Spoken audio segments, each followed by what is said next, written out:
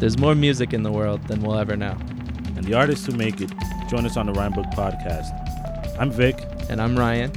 On this episode, New Jersey natives Brandon Azraf and John Tacon, collectively known as Brick and Mortar, join us at Converse Rubber Tracks in Brooklyn to talk about the independent route, how they got robbed on tour, and their new EP dropped.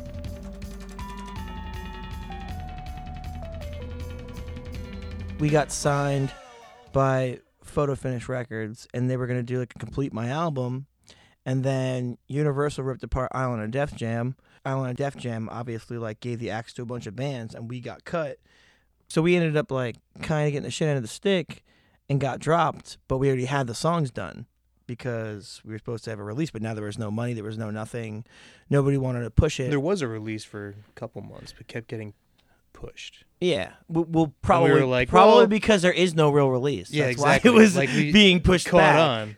because they knew they were going to drop us, but they just didn't. It's a shame though. I designed an entire full-length and 12-page booklet. He designed this whole thing, and it was supposed to be called Very Social intricate Studies. too. Very intricate, and then it ended Secret up codes and such. yeah, secret codes and all this crazy stuff, and then we ended up getting dropped, and they basically already had all of our shit digitally ready to go everywhere, and it actually went up.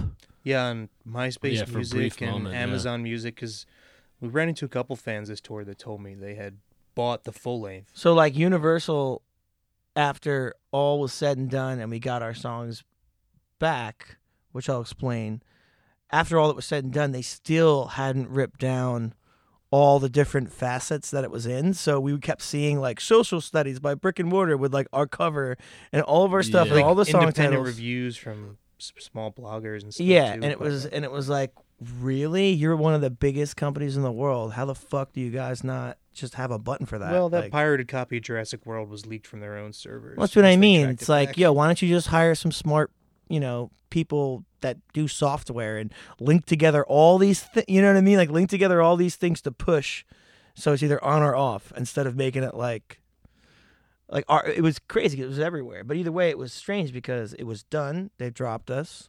And they didn't want to give us our songs back for pretty much, I don't know, like 7 or 8 months. And first they were asking us for like a ridiculous amount of money that we obviously did not have because we're like a small band. And then after that, they basically just ignored us and didn't answer our emails until we got an email from them saying, hey, do you remember doing that cover for Voodoo Child from Jimi Hendrix? And we're like, yes, of course we do. We're like, well, here's the thing. We sold it to a movie preview already, to a trailer house, but we don't have Brandon's signature because we forgot to fax him a contract. So they forgot to fax me, and they haven't talked to us in like 7 or 8 months. And basically we were thinking, all right, well, somebody we know is going to have to like illegally route this to be released without us, actually being the ones who push the button, because we weren't going to not let the songs come out because we kind of had them anyway. I mean, so either way, they tell us they need a signature. We basically respond like, fuck no, but through lawyer talk. Like, no way, give us our songs. And it was funny because they didn't want to talk to us at all. And as soon as they needed that, it was like, oh, here are your songs. We don't even care. Like, this isn't even a big deal. Here you go. Before it was like, really? Because you were asking me for a small fortune, and now you don't give a shit about all these songs, and I could just have them? And they're like, yeah, no problem. So we signed off on it. And I just think it's funny because it's one of the biggest companies in the world, right? But no one remembered to fax me like one piece of paper that I would have definitely signed. We did it on tour, so we just stopped in this studio. We could have definitely. That's why you have your songs now. And that's the only reason we have them, because Yeah, I mean, if they would have gave us that signature while we were signing, we definitely would have signed it. So we ended up with our songs back, the ones we didn't get to release yet, and we didn't have any money. We needed to find a label and do all this stuff, so we ended up going on our manager's label, because the stipulation from Universal was that we needed to have a label that had distribution, but it couldn't be a direct subsidiary of a really big label. It was That's a such very a good specific stipulation. They wanted to make it really hard. Yeah. and we weren't allowed to make those songs into a complete album if we wanted to record more. Yeah.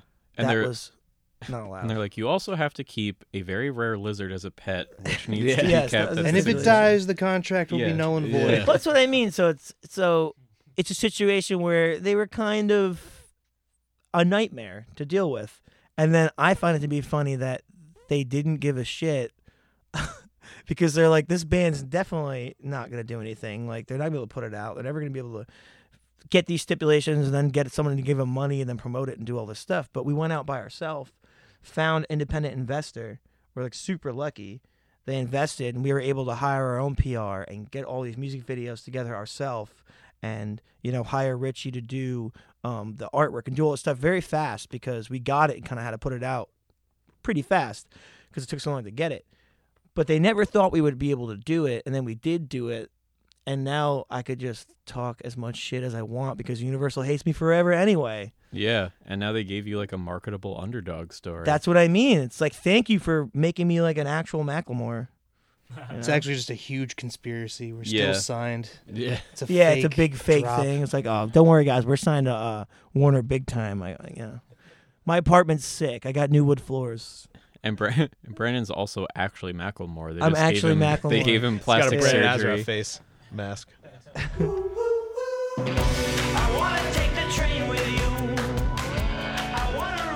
I just like the idea of having like alternate versions of songs, and then you don't even necessarily have to release it, but like when you play live, I always like when a band changes, sort of how the song is structured or whatever, Definitely. because it's like if you want to hear the song the way it was recorded, just listen to it on the album.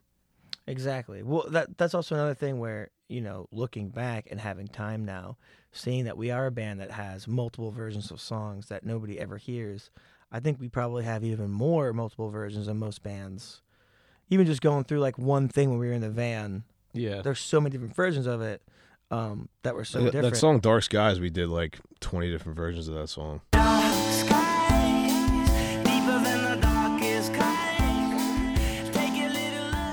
Before it became what it is. But normally before I even bring a song to you, I'm doing, 8 versions of it even before that. So we have so much. If we're talking about like really basic ideas, right? There's so many of them. Because really with music you could do anything you want, but all of our songs pretty much are those ideas made into a song, because every song we make, that's kind of how we do it. We don't really sit down and go, we've never sat down and written like a song and had it be like, here we go, and like wrote it. It was always like a conglomeration. Conglomerate? Don't look to me. It's an amalgamation. Yeah. An amalgamation of, I just got smart in like 2 seconds. Yeah. That's what happens when you don't expect other people to do the work for you. Either way, our songs are kind of like an amalgamation of all these parts that we had previously. And even now, there's stuff we're working on for the new record that is a part that I never, like, I'm a hoarder of parts where I'll just keep them around and then I'll wait until they fit perfectly in something. You know what I mean? So that's kind of what all of our songs were like. It's like me and John both do it. It's just, I'm a really critical person, so I'll do a lot of different versions before I bring it to John of like the same vocal part. Like a vocal part and then different things or different ways to play it, And John kind of like, I bring it to him and then we turn it into a song. But when it's at the process of being with John, it's a lot more It's a lot more of like instrumentation kind of being introduced. Yeah. And like the options that we can choose when we do go into the studio and do flesh it out and record it. Like, yeah, Brandon comes up with the meat and potatoes mostly, like the structure of how it kind of is supposed to go at that point in time. And then I just react off of that. I'm just a very reactive person. I just, when I hear something, I just like, not that I know what's supposed to happen, but I have like, I can easily find a starting point and just go off of that. I'm also like torturous person because I'll like redo something so many times and then not be burnt out on redoing it. And then, Me and John have been friends since we were young, but sometimes John's like, listen, Yeah, sometimes I don't. I need to fucking like, go away. It's like this song could have been like 3 songs by now, but Brandon's taught me to like kind of to be more accepting of that way of writing because I feel like at it's the not end of the always day, like it's the not song always right. comes out the way we want it to. Well, I'm saying like I don't think it's always right to do that, but there are some times where you lose your mind trying to do something. You do it a million different times, and it's on that like 1,000,001 time that you're like, whoa, wait a minute. I'm just going to flip everything around, and this is what it should be like. That's the magic. And then you throw everything you did out for like 10 hours. A stroke of genius. So you look for that. So you're constantly going, should I keep going, or am I a crazy asshole, and should I just chill the fuck out and let's go have dinner or something? You know what I mean? That's the constant thing. And at home, it's very unhealthy because I'll just like keep going. But with John, it's good because he's like, let's eat a pizza, or let's eat a salad, because that's what John's gonna say to me. Eat some pizza, man. Nino's is good though. Roll a Nino's pizza is good. blunt. Roll a pizza blunt. Richie hates it when you add pizza to stuff because everybody fucking loves pizza. Or So- talking about being high. Exactly, Or that's my like- pizza. It's like That's my pizza, dude. to me, it's just this big cliche, like a slice of pizza smoking a blunt with a flat brim hat, and maybe some marijuana socks on its cheesy legs. I'm born to lose. I'm born to. I'm born to. I mean, it's definitely going to be us trying to go different places because I want to kind of try to get more bombastic, I guess you'd say. Yeah. More bombastic. Yeah, we you just know don't what I want to mean? stay, stagnant into like, because the mainstay pretty much in our music is Brandon's vocal and lyrical content and like my beats, but we try to like kind of reinvent ourselves each time we do. Yeah. a song, Also, there's just different sides of what we do that I'm experiencing, but we're kind of lucky because even if you listen to all of our releases, there's always like 1 or 2 things that are specifically a little bit more towards this bombastic electronic side, but we haven't gone fully into it. So I kind of definitely want to like incorporate that, but I really don't ever want to make an album that's just one thing. I don't ever want it to be, oh, hey, this album is just like cohesive. Like even when you say like the songs that we have sound cohesive, I guess they do, but I still try to make it not as, I just don't want it to be like, oh, here's a guitar riff song, and here's another song with a riff not as predictable. just altered, and then here's another, or here's a song with a synth and like a backbeat that's like this, and here's another song with a synth doing a different note and a backbeat kind of like this. I want it to always try to be drastically different as much as possible in the album, but we definitely always want to be that band that does something that some of the fans say they don't like. I think you have to. It's one of those situations where I think we're very much situational. Yeah. Like whatever's in front of us or we have at our disposals, what we end up making, whatever we're making with. But for me, like the lyrics and the melody over something basic are kind of the most important. So I don't really have that much of a preference until we're like really making it as far as what it sounds like, more like tempo and stuff like that. Although the whole tour, Brandon was listening to didgeridoo music. So I was, yeah. I think he's probably going to try and slip a didgeridoo into at least Yeah, one. definitely a didgeridoo or two. Yeah.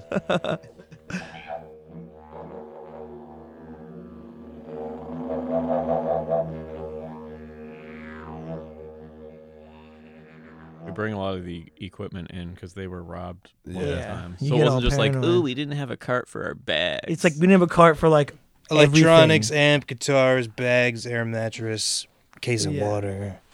Just like ideas like hard drive that I had pretty much was what I lost. There was like a bunch of stuff on that. Some of it was actually backed up because I'm a stoner, so I'll like kind of back up shit really sloppily everywhere. Yeah, we had a miracle backup of the sampler for Yeah. some reason that shouldn't have existed. But there was a lot of things in the sampler that I kind of just had that I was fucking with, or things on a hard drive that I had that I was working with. But that was the worst stuff. Everything else was kind of replaceable because you just buy it, But I think it was a big deal for us because that happened and we had already been dropped. Like, we were running on our own at this point. So we were like, and the label had never paid the last tour support. And we couldn't really argue about it because you can't. You're trying to get your songs back. Yeah. You know, like you're talking about a couple $1,000, you know, and we couldn't argue about it. So we were already kind of fucked on that front. And really, I think it was a pivotal point because we realized, oh shit, we have a fan base of people who are very supportive.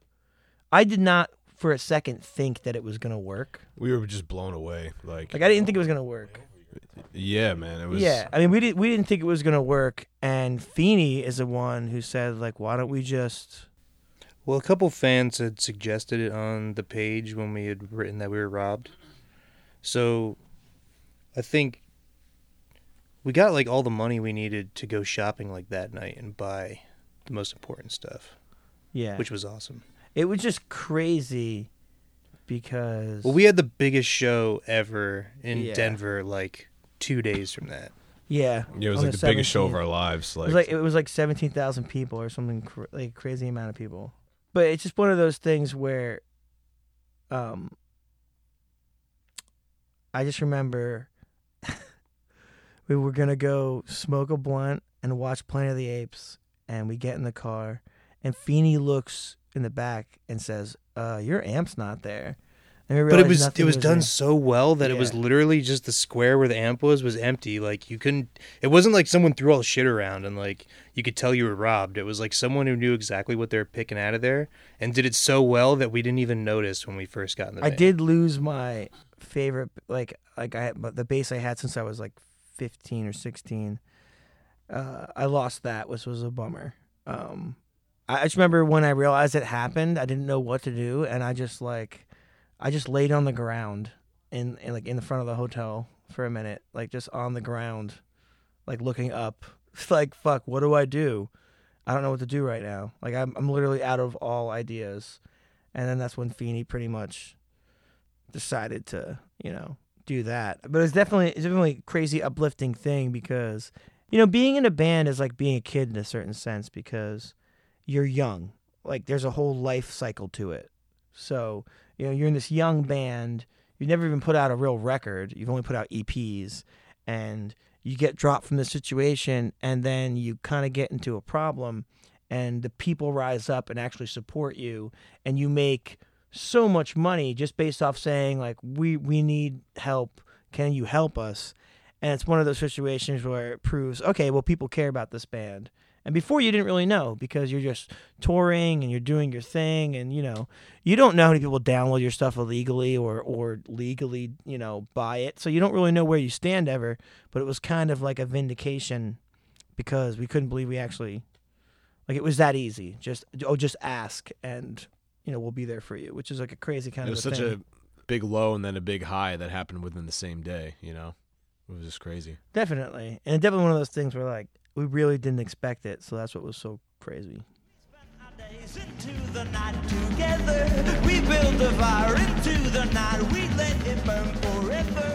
I feel so great. Like when we got the EP back, the reason we did it the way that we did do it was really because my younger brother was making a movie, and the way he made the movie was basically going around with a short film he had and raising money independently and then hiring everybody himself to do it. So when I had been through the situation, he really sat me down and said, he's like, well, why would you do it the way you're doing it now? Why wouldn't you just try to raise money from a couple people the way that I'm doing it, and then you're more in control of it? Why even worry about it? Why not just try that? So when he said that, I really had no answer. I was kind of like, well, I can't, but I could. And it was something where it seemed like such a good plan. So I really just owe all that to my little brother, who actually just made his first movie, which I will shamelessly plug. Let Me Make You a Martyr is the name of it. And Feeney actually worked on set with him. I was a DIT. I logged all the footage, and I was editing dailies and roughs. He wanted to do a thing where we'd show roughs like once a week at a movie theater for the crew to keep them motivated, which I don't think we would ever do again because doing it is really annoying. Really annoying. Well, either way, it was one of those situations where, you know, he just, like, I'm real close with my brother, and he's really real close with basically everybody involved in what we do. My family's kind of weird like that. But when he said that, I said, you know what, you're fucking right. I have no reason why I wouldn't do it this way. And that's why we did it. And it's one of those situations where I really owe him a lot of credit on that. And it worked out really well doing it that way. Oh, yeah. Oh, oh, oh.